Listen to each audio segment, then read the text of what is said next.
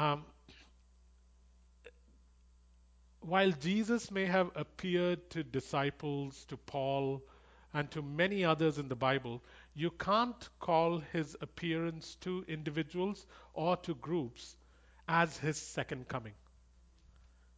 His second coming hasn't happened yet. So you can't say that Christ has his second coming is over. That cannot be substantiated. Sure, he appeared to Paul. Sure, he appeared to the apostles after he rose up from the dead. But that is an appearing, um, but not his second coming. And so one cannot say that Jesus has already returned.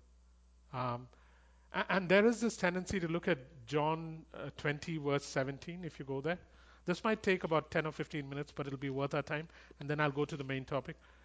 And John 20, verse 17. John 20, verse 17. John 20, 20, verse 17.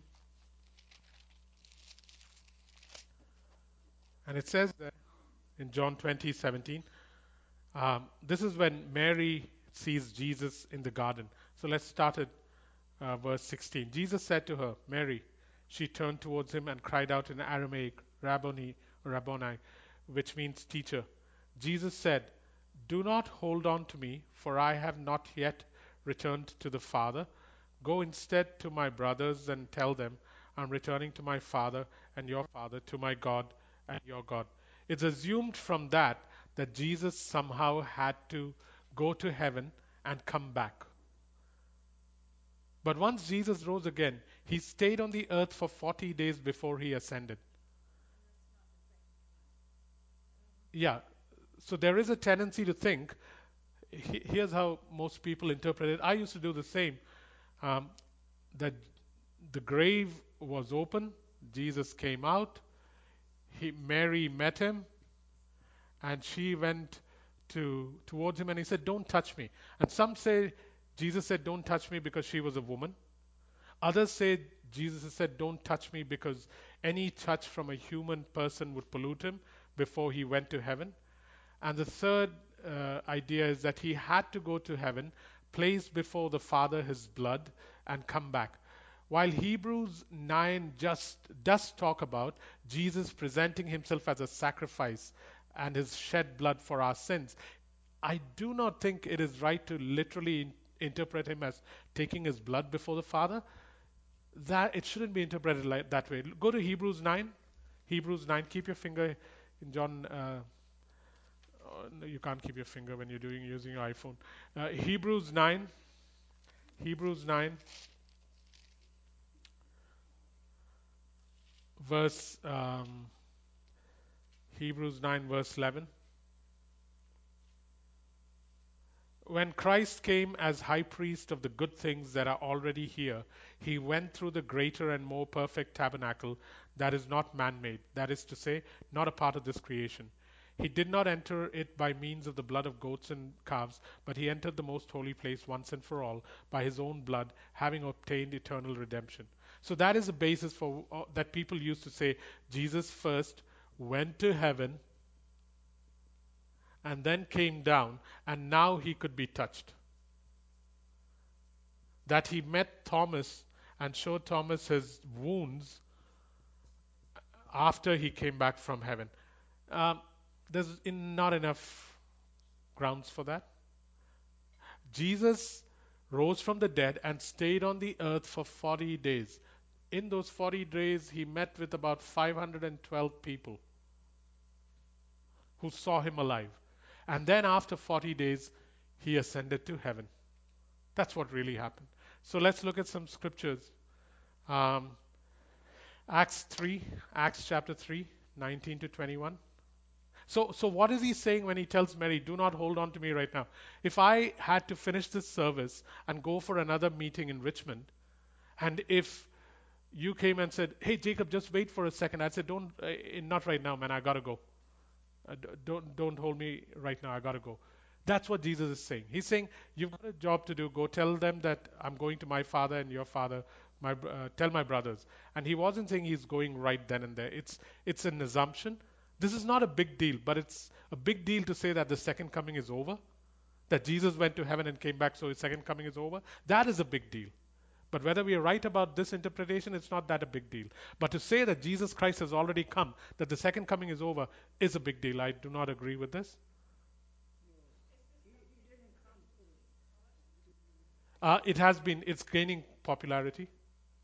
It's gaining quite a lot of popularity. This is not a, um, this is not an occasional view. More and more, this is being taught that Jesus' second coming has already happened, and this is one of the ways it's taught. So books have been written about it, so it's not new.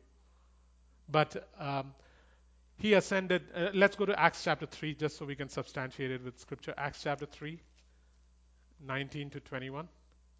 Acts chapter 3, 19 to 21.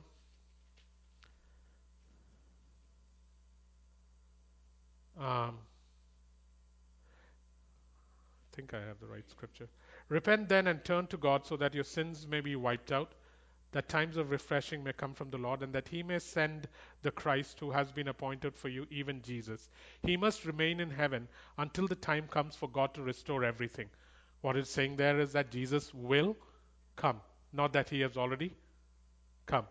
1 Corinthians 11. This is such a common scripture which we look at every month. 1 Corinthians 11, verse 26. 1 Corinthians 11, verse 26. Every time we have communion, this scripture comes to mind. For whenever you eat this bread and drink this cup, you proclaim the Lord's death until he comes. Okay, let's look at another scripture. Second Thessalonians, a book we don't even know where it is because we don't go there too often. Second Thessalonians, just the name Thessalonians just makes it difficult to go to that book. Second Thessalonians, chapter 1, verse 6 and 7. Second Thessalonians 1, 6 and 7. God is just.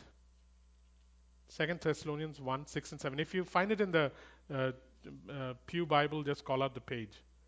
Second Thessalonians 1, 8, 3, 7. And here's what it says. God is just. He will pay back trouble to those who trouble you and give relief to those who are troubled and to us as well. This will happen when the Lord Jesus is revealed from heaven in blazing fire with his powerful angels. So it is not yet happened, it is supposed to happen. Revelations 22:20, Revelations 22, verse 20 and 21. Last page in the Bible. Revelations 22, verse 20 and 21. Revelations 22, last two verses of the Bible. Revelations 22, verse 20 and 21.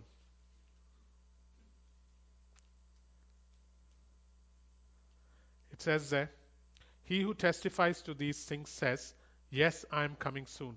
Amen. Come, Lord Jesus. The grace of the Lord Jesus be with God's people. Amen. So we're talking about Maranatha, come, Lord Jesus.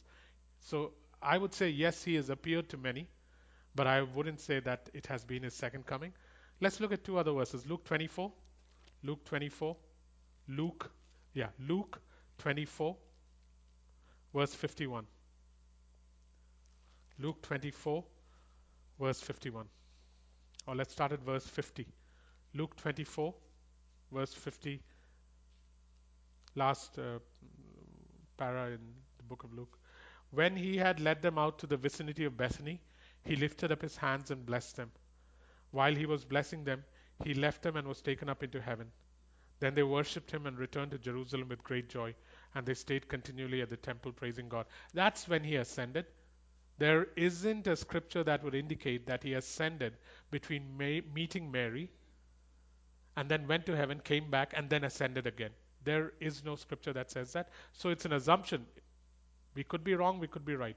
But you cannot say it's his second coming.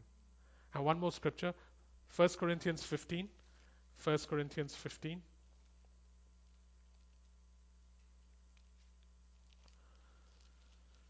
verse 3 to 8. 1 Corinthians 15, verse 3 to 8. This is what happened during the 40 days. 1 Corinthians 15, 3 to 8. For what I received, I passed on to you as of first importance, that Christ died for our sins according to the Scriptures, that he was buried, that he was raised on the third day according to the Scriptures, and that he appeared to Peter and then to the 12. After that, he appeared to more than 500 of the brothers at the same time, most of whom are still living, though some have fallen asleep. Then he appeared to James, and then to all the apostles, and last of all, he appeared to me also as one abnormally born. So you see the series of people. It never says he died, he rose again, he ascended, he came back, and then he appeared. It says he died, he rose again, and then he began to appear to all these people. So since there is no specific scripture that says otherwise, we'll just stick with this for now. And if God shows otherwise, we'll change. But nowhere does it say his second coming was when he came down. Yeah? So that's one. The second thing we need to look at is um, what is the new heaven and new earth? Because that's also being talked about. Books have been written about it. I was surprised there's a number of books written about what the new heaven and new earth is. So we look at that. These are so that in the future we will know where we stand and what we need to change. And should God show us differently, we'll change it. But right now, based on scripture, this is what we can assume. Um, Here's a statement made by many books and people who are better than me. Heaven and earth refers not to heaven and earth, but to the temple in Jerusalem. That's a view that is now being written about. That heaven and earth is not actually heaven and earth, but it is the temple. And therefore, people begin to preach that since the temple was destroyed, that is the old heaven and earth, and this is the new heaven and earth, we. And that cannot be substantiated from Scripture. Okay? So let me make that statement again. There are books being written and people preaching this, and good people preaching this, where because God says, the heaven is my throne and the earth is my footstool, and because he dwelt in the temple in Jerusalem, people are saying that heaven and earth was actually the temple. And therefore, when in the Bible they write, the old heaven and earth shall pass away and the new heaven and earth shall come. In AD 70, when the Romans destroyed the temple, the old heaven and earth passed away, and we live in the new heaven and earth. This cannot be substantiated from scripture yet. It doesn't have scriptural muscle, so we'll have to let it be, otherwise, it can lead into error. So look at Romans 8:19 to 21. Romans 8:19 to 21. Yeah, Romans 8:19 to 21. So these are interpretations, but because they don't have enough scriptural muscle, it's best to not go down that route because it can lead to it may lead to error. So Romans chapter 8 verse 19, Romans chapter 8 verse 19 to 21. It says here, creation waits in eager expectation for the sons of God to be revealed. For the creation was subjected to frustration, not by its own choice, but by the will of the one who subjected it, in hope that creation itself will be liberated from its bondage to decay and brought into the glorious freedom of the children of God. So this, the cosmos that we presently occupy is in decay, just like we are in decay. We will die, our bodies are decaying. But one day it'll be set free, just as we are going to be set free. Another scripture to look at is 2 Peter 3. 2 Peter 3. Now please understand, guys, these are becoming commonly held views. It's not an occasional view. That's why just be aware. 2 Peter 3, 10 to 13. 2 Peter 3, 10 to 13. But the day of the Lord will come like a thief. The heavens will disappear with a roar, the elements will be destroyed by fire, and the earth and everything in it will be laid bare. Since everything will be destroyed in this way, what kind of people ought you to be? You ought to live holy and godly lives as you look forward to the day of God and speed its coming. That day will bring about the destruction of heaven by fire, and the elements will melt in the heat. But in keeping with his promise, we are looking forward to a new heaven and a new earth, the home of righteousness. It's very clear there, isn't it? And it doesn't equate anything with the temple or with stuff. And then the last scripture that we can look at for now is Revelations 21:1. Revelation 21:1. Revelation 21:1. And it says there, then I saw a new heaven. Oh, it's closed. Then I saw a new heaven and a new earth, for the first heaven and the first earth had passed away, and there was no longer any sea. So it looks like there is a new heaven and a new earth coming. So these are three scriptures that indicate that. And then the third um, issue that I want to deal with, which is again being written about, is that, and for instance, there's, I don't need to name names now. There's a famous church in the US that is beginning to teach this from the Song of Songs and so on. So here's a third view that we got to be careful of, that in heaven there will be the mature bride and then others who are not mature. That there'll be two categories in heaven. There'll be those of us that are mature and are really overcoming people, and they will be the closest to Christ. And then there will be others who are not mature. So an elite mature and a not so mature. This almost begins to sound like Jehovah's Witnesses, where there'll be 144,000 chosen and then the rest. So that is not a view that has any uh, strength either. The parables don't indicate that God chooses those who are mature to be the bride or to be closest to Him, while others are outside or bridesmaids. So, um, what if all of us make it to heaven, but few of us are the bride and few of us are bridesmaids? That won't be fun. Forget the fun part of it. Let me be serious about it. I don't see any such indication in the Bible. The parable of the wedding feast, where where the guy invites a lot of people, but there's a man that's not dressed well, and he's thrown out. I don't think you can equate that to the guys who were called for the wedding feast, were the guys who are going to be close to Christ, and the others are not. So let's look at some scriptures and then close this. So, what I'm trying to say is this: the parables don't indicate that God chooses those who are mature to be his bride and closest to him, while others are on the outside or bridesmaids. There, there are no different categories like that. And there are rewards in heaven, guys. There are rewards in heaven.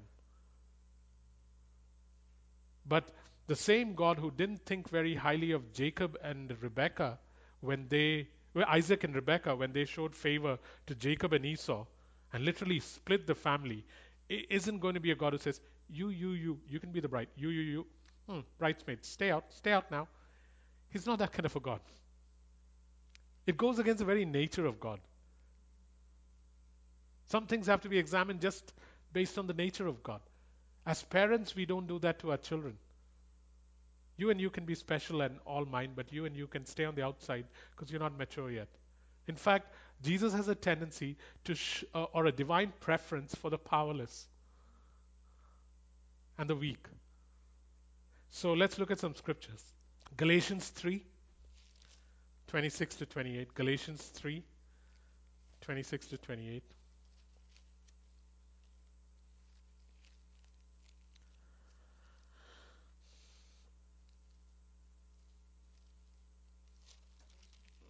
26 to 28. Should be. We'd like to check your Bible and just verify it. Galatians 3:26 to 28.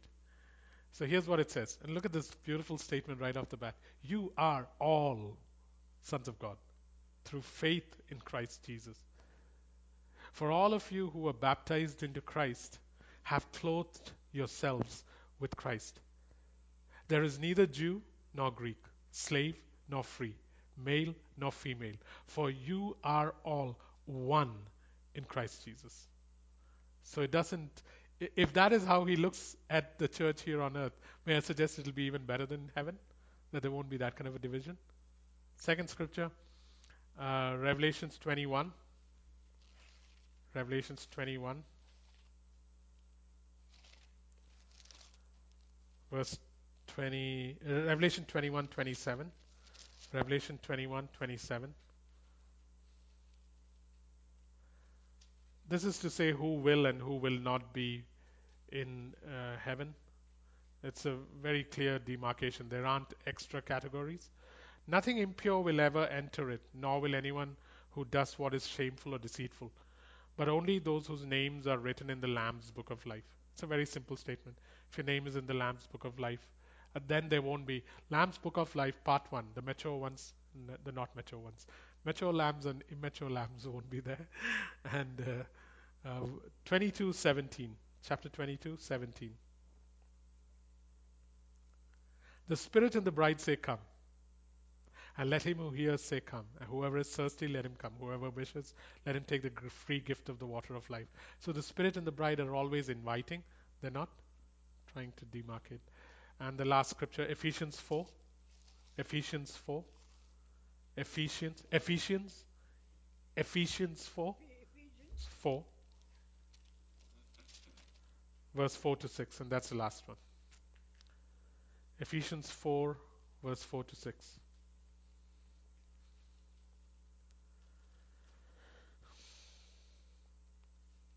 Here's what it says. There is one body and one spirit, just as you were called to one hope when you were called, one Lord, one faith, one baptism, one God and Father of all, who is over all and through all and all in all. It's one, not a division there. So just keep these scriptures in mind, so that regardless of how many books may be written, that till we can verify something substantially with a lot of scriptural muscle, even when we hypothesize or assume something, that we do it with this intent of hold it loosely because I'm really not sure of this, because otherwise it brings unnecessary confusion, where we've got enough meaty matters to deal with. Why throw in tofu?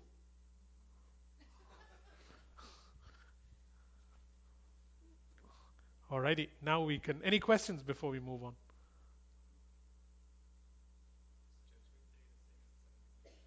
No, no. The Judgment Day is something called the Great White Throne Judgment, which is after the second coming. So, uh, yeah.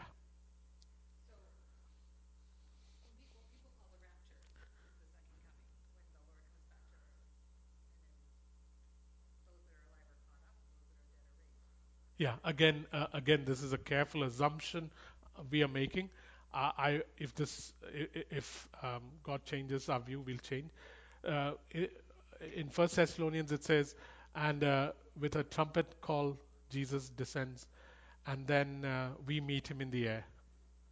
But then after that, it doesn't say which direction Jesus is going. We don't know. For some reason, we assume that he meets us in the air and then does a reversal, but we don't know. So till we find out, we'll let it be. But at present, all we know is we meet the Lord in the air.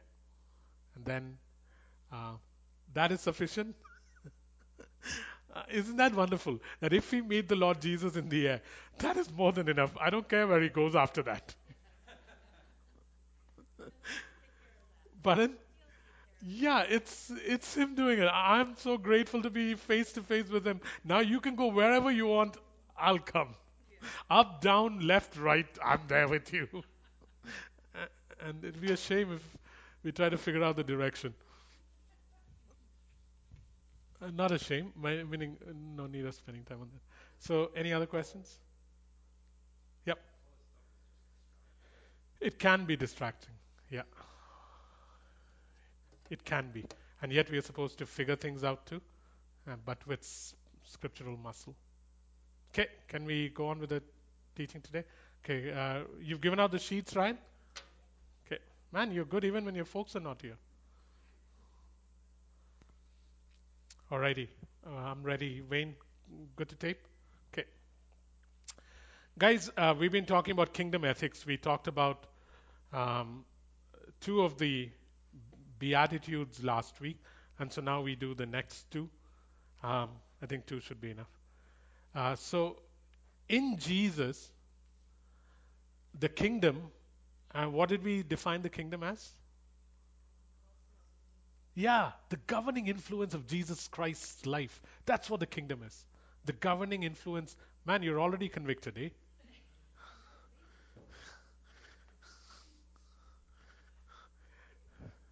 Later, Karen. She's going for that Festival of Hope thingy. Yeah. Derek was there as a protester, but we forgive him. In Jesus, the kingdom or the governing influence of his life breaks into the kingdom of darkness, oppression, and death. So you've got this kingdom of darkness, oppression, and death.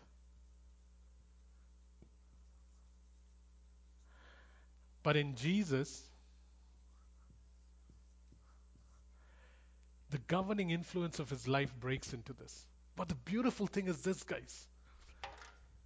We might think that we actually live here in this kingdom of darkness, oppression, death. But because we are in Jesus, it is through us and by His Spirit that He's trying to bring His life and His light into darkness, oppression, and death.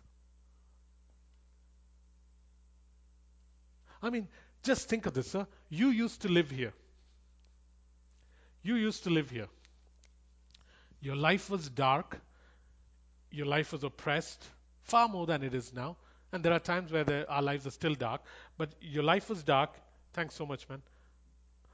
Your life was oppressed. Your life was headed for death and hell.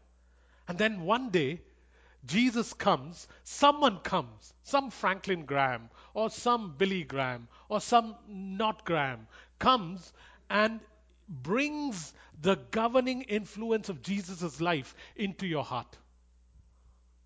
And the moment that happens to your heart, you get removed from here and find yourself lodged in Christ. But Christ doesn't take you to heaven. He says, "You are in me in this." That's what He's doing.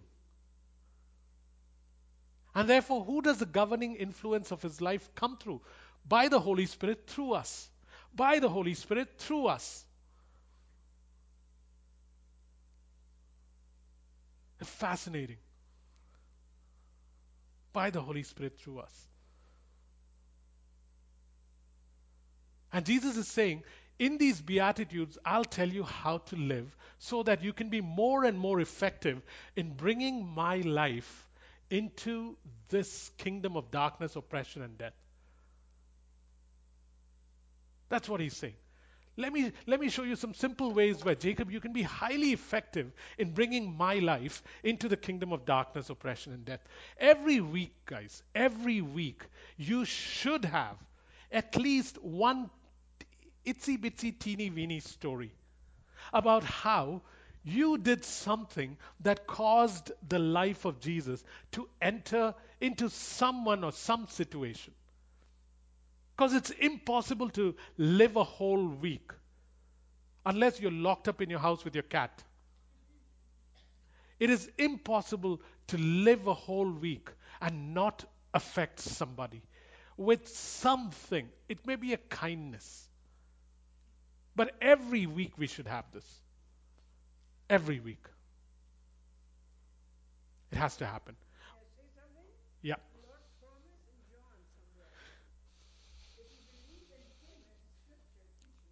Hmm.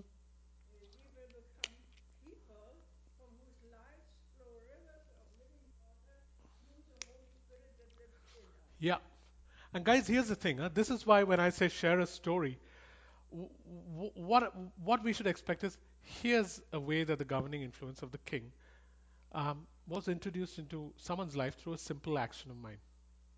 And when you really think of it, there aren't too many of us who didn't have that happen this week. Something or the other happened. We are thinking of miracles, healings, salvation. No, man, there are so many other things that happen where the governing influence of the life of Christ enters somebody. Today, we're only going to talk about two things: mercy and righteousness. That's all. And Jesus is saying, here is how you can do this, Jacob. Become like this. The Beatitudes are a self portrait of Jesus. If Jesus could paint a picture, he painted it with words. He said, this is what I look like. Become like this and see what happens. Any questions on this? You were here, someone came and brought in the governing influence of Christ's life into you through words. It changed your heart. Colossians 1:13 kicked in. Out of the dominion of darkness into the kingdom of the Son. You are now in Christ. Again and again, the Bible says, you are in Christ, Christ is in you. You are in Christ, Christ is in you. You are in Christ, Christ is in you. And now Christ says, I am King of the universe, and I choose to intervene, break into this kingdom of darkness, oppression, and death by the sovereign power of my Spirit, who is there to set captives free, open blind eyes, pronounce favor. But who do I do it through? I primarily do it through you, Dagmar, through you, Jillian, through you, Don, through you, Ryan. But let me tell you how to be super kingdom friendly. Become like this. And then he presents the Beatitudes. So here's the first Beatitude that we're looking at today. Blessed are they that hunger and thirst for righteousness. Blessed are they that hunger and thirst for righteousness, for they shall be satisfied. Blessed are they that hunger and thirst for righteousness, for they shall be satisfied. Strange. Jesus is not saying, blessed are they who do righteous things, though that's super important. Jesus is not even saying, blessed are they who are declared righteous, because he declares people righteous. He isn't even saying that. He isn't saying, blessed are they who do righteous things, nor is he saying, blessed are they who I declare righteousness. His emphasis is simply on this: blessed are they that hunger and thirst after righteousness. Blessed are those who hunger and thirst after righteousness. And here's a crazy definition of righteousness. Unfortunately, I didn't come up with it. Darrell Johnson did. And it's so simple, it just disarms you. Righteousness is entirely about relationship. Righteousness is entirely about relationship. It's not about living up to legal standards, it's entirely about relationship. So, it is about living in faithfulness to the terms of a relationship. Righteousness is entirely about relationship. As in, are you faithful to the claims of, are you faithful to the claims, to the terms of a relationship or the claims of any given relationship? Are you faithful to the claims of any given relationship? I'll explain that. Are you faithful to the terms or the claims of any given relationship that is laid upon you? This is why, is a spouse faithful to the claims and the terms of the relationship that they enter into when they enter the contract of marriage or the covenant of marriage? Are you faithful to the claims and the terms of the relationship when you take on the citizenship of a country?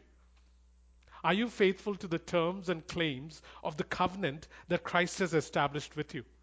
Because at the end of the day, righteousness is entirely about relationship. In other words, what Jesus is saying is, blessed are those who hunger and thirst for right relationship.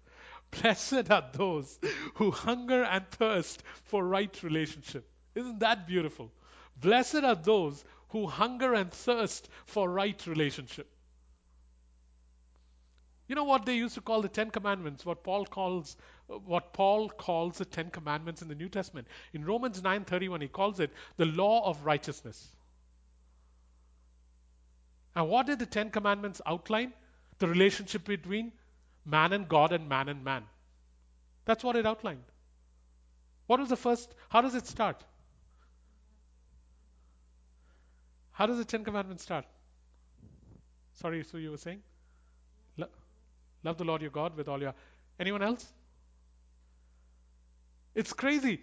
I used to think the same thing. Love the Lord your God with all your heart. It starts with, I am your God. It starts with this whole thing of relationship. I am your God. The Ten Commandments, we've made it this list of do's and don'ts when it was really, here is how man needs to be with God, and here is how man needs to be with man. The first four are how man should be with God, and the next six are how man should be with man. Do not steal, do not covet, do not kill, do not do that. And so, what happened to the Pharisees and Israel was they started maintaining the do's and don'ts without any desire for right relationship. So, as long as one didn't sleep with someone else's wife, it was okay. But to desire and to lust after her is completely okay.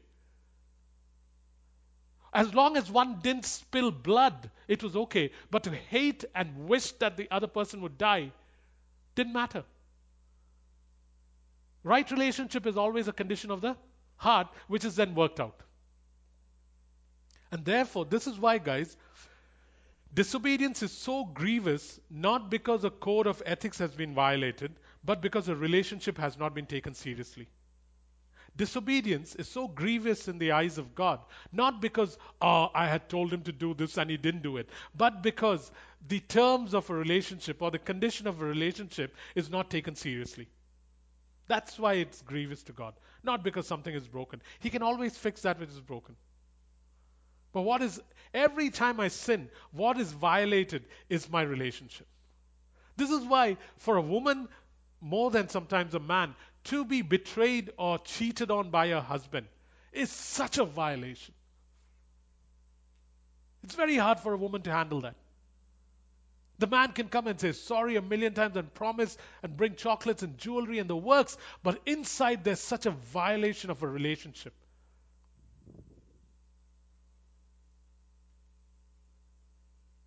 Righteousness is about relationship. Blessed are those who hunger and thirst for right relationships, for they will be satisfied. That's why Jesus didn't think much of the letter of the law. He didn't think much about do not murder. So, well, you haven't committed murder, you're righteous. Remember the rich man who came and said, I've followed every. How shall I enter into the kingdom of God? And Jesus said, go do the commandments. I've I've held on to every one of them. And what was he saying? I have not slept with anybody. I have not killed anybody. I've not stolen anything from anybody. But Jesus didn't care much about the letter of the law because the intent and the faithfulness of the heart is what makes a relationship right or wrong.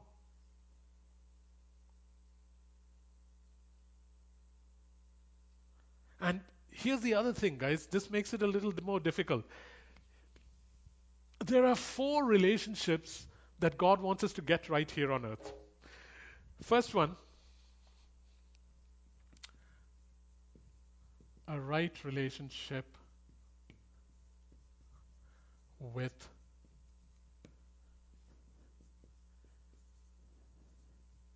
what do you think they are?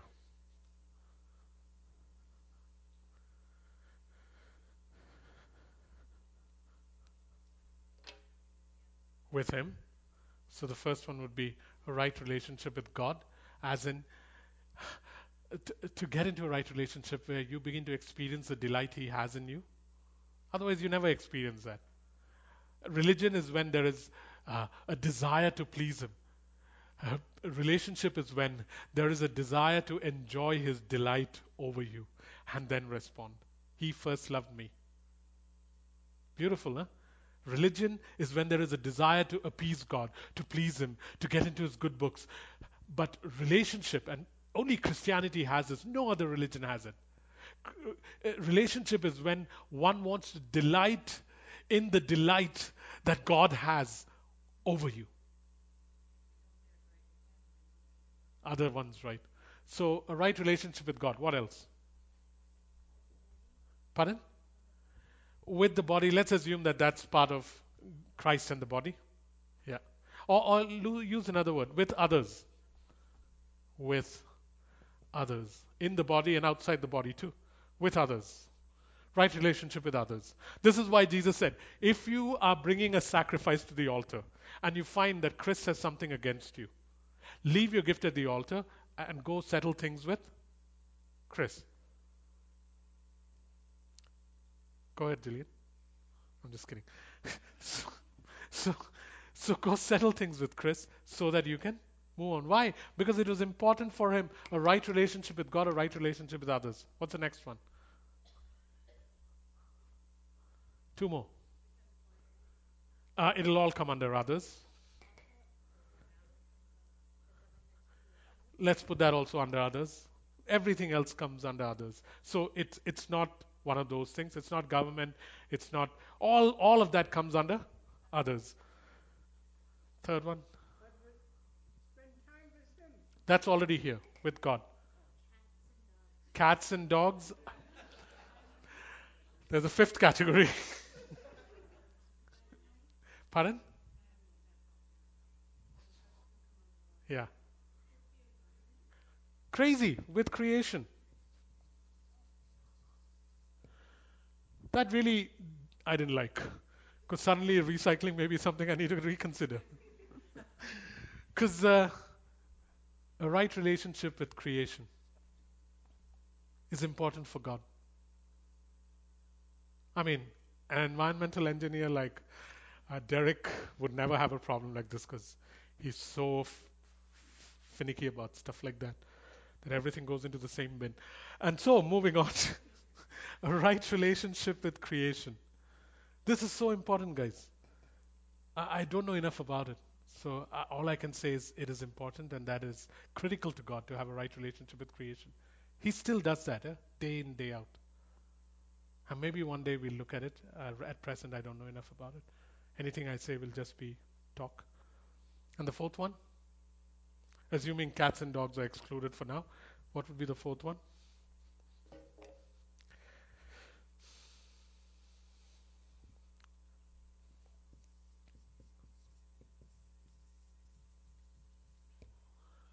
With ourselves.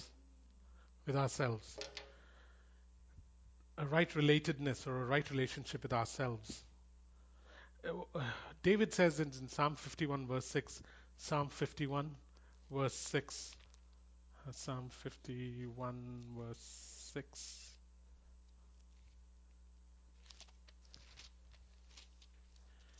He says, and here's what he says. Surely I was sinful at birth, sinful from the time my mother conceived me. Surely you desire truth in the inner parts. You teach me wisdom in the inmost places. Where there's a right relatedness to oneself, to one's body, to one's soul, to one's strength, to one's spirit. For God, this is important. This is why He says it's so important. I mean, we talked about this in 2013 or 2014. Um, Love the Lord your God with all your mind, strength, and heart, and love your neighbor as you love yourself. And if I don't get the right relatedness with myself, I'm not able to then go and help my neighbor the way I'm supposed to help my neighbor. I'm just listing it now. Maybe another day we'll touch on this. But please think about this.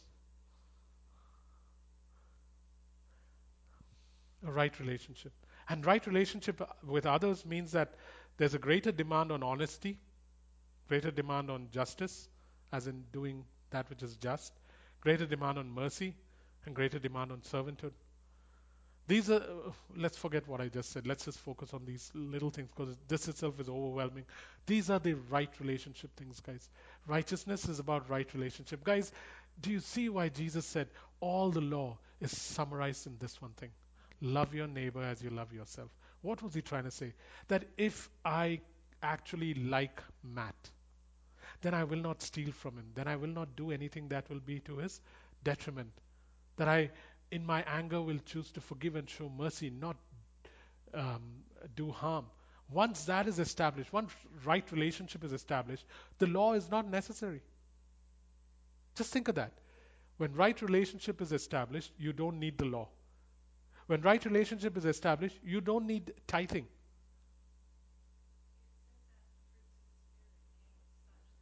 Is no law. Against this, there is no law. I mean, uh, when you don't have a relationship with somebody and you have to give them money, you'll calculate how much they gave and then decide whether you want to give 10% less or 10% more. But if there is a right relationship, what do you care? Same with God. Same with God. Critical this is, huh? I love the fact that righteousness is about right relationship. Simplifies things. And that it affects God, others, creation, and with myself. So, in a world that is so opposite to this, in a world that is broken, in a world that is alienating, in a world that manipulates, in a world that is full of fear, in a world that is um, full of hate and violence, look at what God is asking. And this is why it's so sometimes these Beatitudes are not as easy as you think. God is saying, hey guys, begin to hunger like a starving man who cannot live if he doesn't find right relationship. Blessed are those that hunger and thirst. Most of us on good days will have a mild dissatisfaction if these things are out of sync. Not everything is good in my world. I'm not in good relationship with God and with others. Creation, don't even talk about it. And with myself. That's our attitude. And there's mild dissatisfaction. And in in contrast to my mild dissatisfaction is Jesus' simple command saying, hunger and thirst for it like a starving man who will die if he cannot get this. What a demand, man. I pray, God, that by His Spirit, you and I will begin to take this to heart. That right relationship is critical to God. Critical to God. First with Him, with others. I would put with oneself and with creation. Let's work in that order. Yeah, creation right on top, and that's it. You recycle, and Mother Nature will take care of you.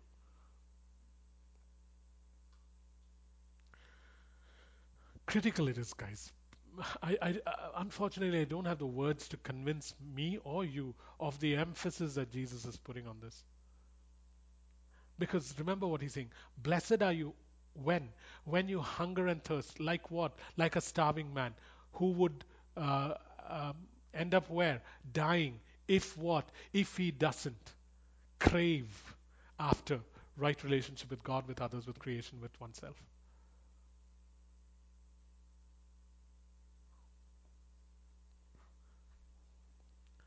And if you begin to crave like this, Jacob, guys, I don't think we can handle all four. Take one at a time and go through it. If you crave like this, Jacob, you will be satisfied. Satisfied when? On the last day of the earth? No. Yes, everything will be complete then. But because Jesus is present now, he can satisfy you even now. And so I'm saying, I've written here, long for it, cry for a divine appetite for right relationship. That's all we can pray. Huh? Oh God, please give me a divine appetite for right relationship. When things are wrong, let me not be comfortable. Let me not be mildly dissatisfied. The opposite reaction is to try to fix things quickly. Don't do that either. Let's say I have a problem with Gisela. Very difficult to have a problem with you. No, not very difficult. But the, if I have a problem with Gisela, uh, on one hand, I shouldn't be mildly dissatisfied. Right relationship should be worked, but I shouldn't be in a hurry to fix it by tonight. Because when we get to blessed are the peacemakers, we will find that Jesus is interested in peacemakers, not peacekeepers. Peacemakers have to make peace and it's messy. Peacekeepers want to arrive at peace at any cost.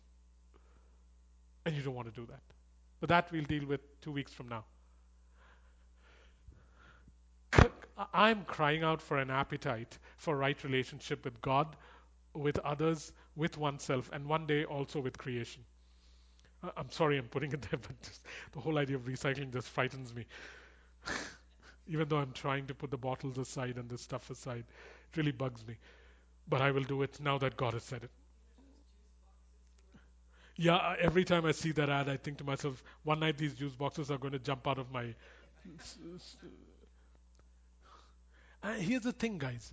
As you keep getting satisfied with God, the strange thing about God and satisfaction is the more He satisfies you, the more you go running back because your desire grows. Anything else will satisfy you to a point where there's a thing in economics called the the law of diminishing marginal something, where the more you consume something, the less you want it. But with God, the more you consume something, the more your desire grows. Every time your thirst is slaked, your appetite for thirst grows larger. And so you keep coming back and you're more and more satisfied. Never an end to it. Let me just pray this and then we'll move on to the next one. Father, this is a very simple prayer, and really there's nothing else I can do or we can do except pray this. That, oh God, please create in us, please create in us an appetite for right relationship. Please create in us an appetite for right relationship. 7 or 8 months from now, Matt and Rachel are going to have a baby, and their desire will be, we pray that throughout our lives, this baby be, this child be, this son or daughter be, this man or woman be in right relationship with us as parents. That's something every dad, every mom longs for, works towards. You work towards it. We want to work towards it. Give us a divine desire and appetite for right relationship with others, with you, with ourselves. We don't even know what that means, and with creation.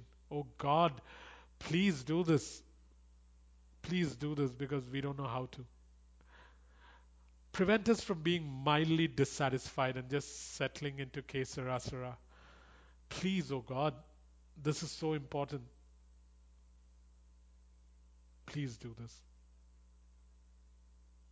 Let everything in our life come out of father son and father daughter intimacies. Let everything of our lives come from father son or father daughter intimacies. Right relationship. Spirit of God, you can do this in this room right now. Nobody else can. So please do. Please do. In Jesus' name.